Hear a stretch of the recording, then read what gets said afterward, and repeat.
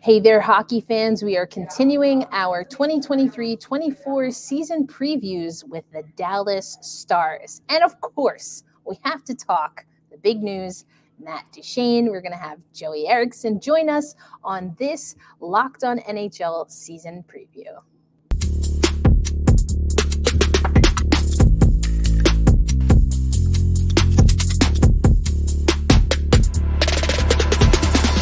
Hey, what do you say? Erica L. Ayala here, your host of Locked On Kraken, along with Joey Erickson, host of Locked On Stars, and we are here to give you the Dallas Stars.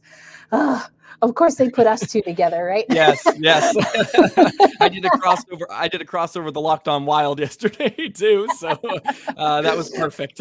Perfect match. Yes. Jokes aside, all love here. But we are here to talk, of course, about the Dallas Stars. So first, Joey, we have to start with what is the biggest storyline surrounding your team coming into the 2023-24 season? Yeah, I would say for the first, few years it seems like the Stars don't have a huge amount of storylines. They seem pretty stable, which is kind of weird to say. There's not a whole lot of concerns, which is it's kind of a weird territory to be in. But on my end, I would say probably the defensive pairings, because it looks like some guys maybe split up from years past, like Esa Lindell and Hakanpää were a pairing that stayed together for really the past few seasons. But also I would think a huge concern, especially to Stars fans, is overtime. The Stars were atrocious in OT last year. They played in it way too many times, and it kind of carried over into the playoffs. And of course, Kraken got a big win in OT in game one against the Stars. And, I was one of those people that was like, oh, who cares? 3-on-3, it's just so different compared to the playoffs where you're playing 5-on-5. Well, it just seemed to kind of carry over. So I would say fixing their struggles in OT and what's the defense kind of going to look like is probably the bigger storylines.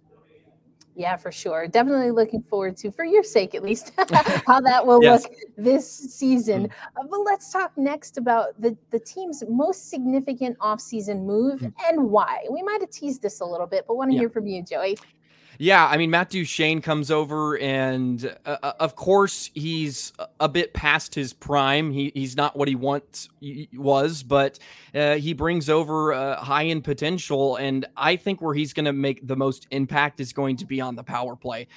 2 seasons ago, he scored, I believe it was 14 or 15 power play goals, and he's not going to be on this top power play unit for the Stars, and the Stars were top 5 in the power play percentage a season ago, but it was mainly the top unit that did most of the damage. And I think with adding a guy like Duchene, who has that potential, is going to make them extremely, extremely deadly. Also, he pairs in perfectly with Tyler Seguin and Mason Marchment, who was a line that Seguin and Marchment were pretty inseparable, and they just could never really find that third guy to go with them to complete the trio.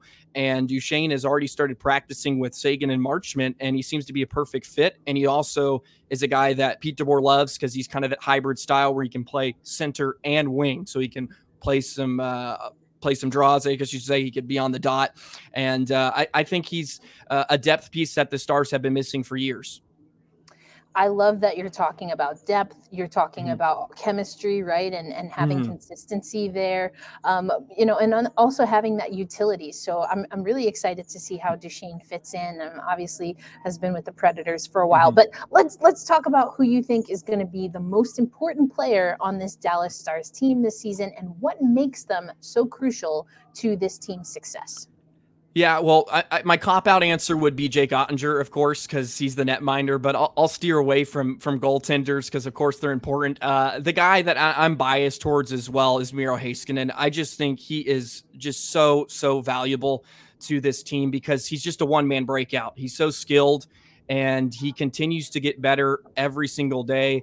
And you can play him against the best players in the league, and he's more than likely going to shut them down. And he had an outburst offensively last year for the first time. With Klingberg leaving, he was allowed to kind of flourish in his role of being the power play quarterback. He finished with 34 points, which was second behind Jason Robertson on the power play.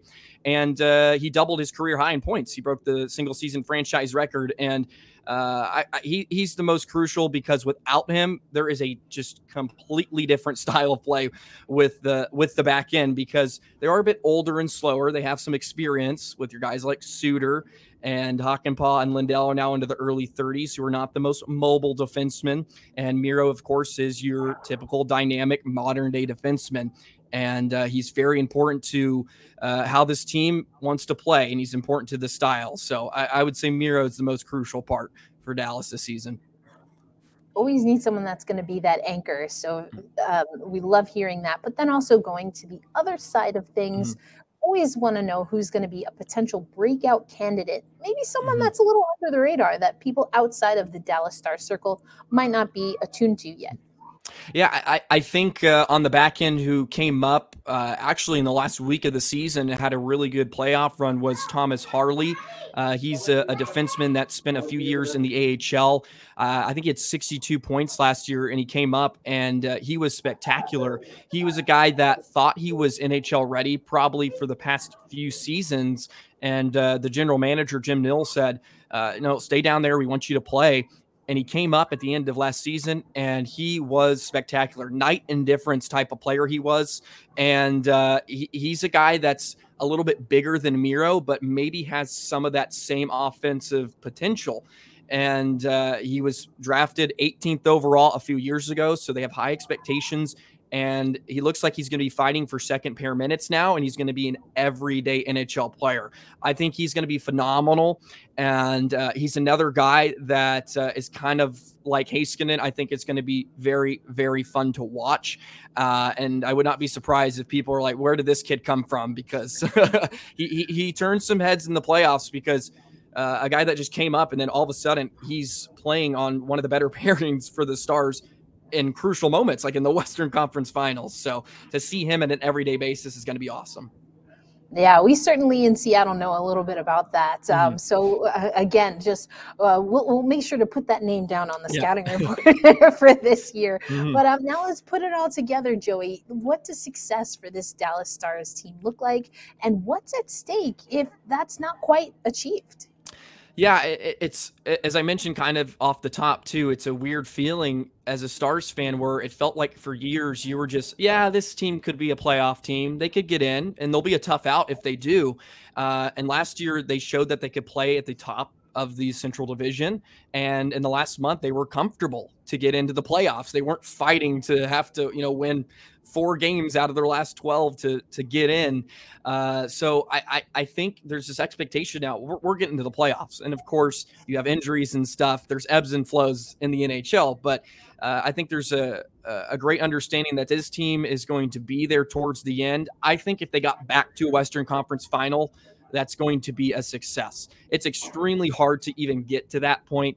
So on my perspective, it would be, and of course, a lot of fans are going to say at this point, it's kind of Stanley Cup or bust because the core they have the potential to do it, and the window's kind of wide open.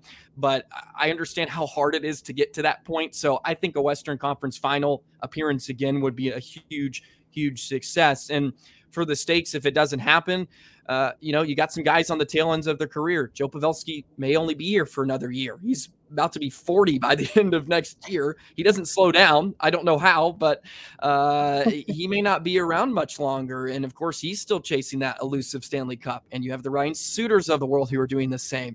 And your Jamie Benns. As this young core comes up, the old are kind of being pushed out, and you're going to miss some of those veterans and experience if you don't get it done this year. Yeah, for sure. All the more reason that some of those young guys coming up and having that playoff experience could be critical for the Stars. So I personally, even though, we would have liked the series to go a different way in Seattle, Absolutely. I'm looking forward to it. It's no, it's all love, I should say, between these two squads. But for more information on the Dallas Stars, be sure to follow Locked On Stars on your favorite podcast app and on YouTube so you never miss an episode. And check out all of our season previews. We've got all 32 NHL teams covered across the Locked On NHL channel, part of the Locked On Podcast Network, bringing you your favorite team every single day.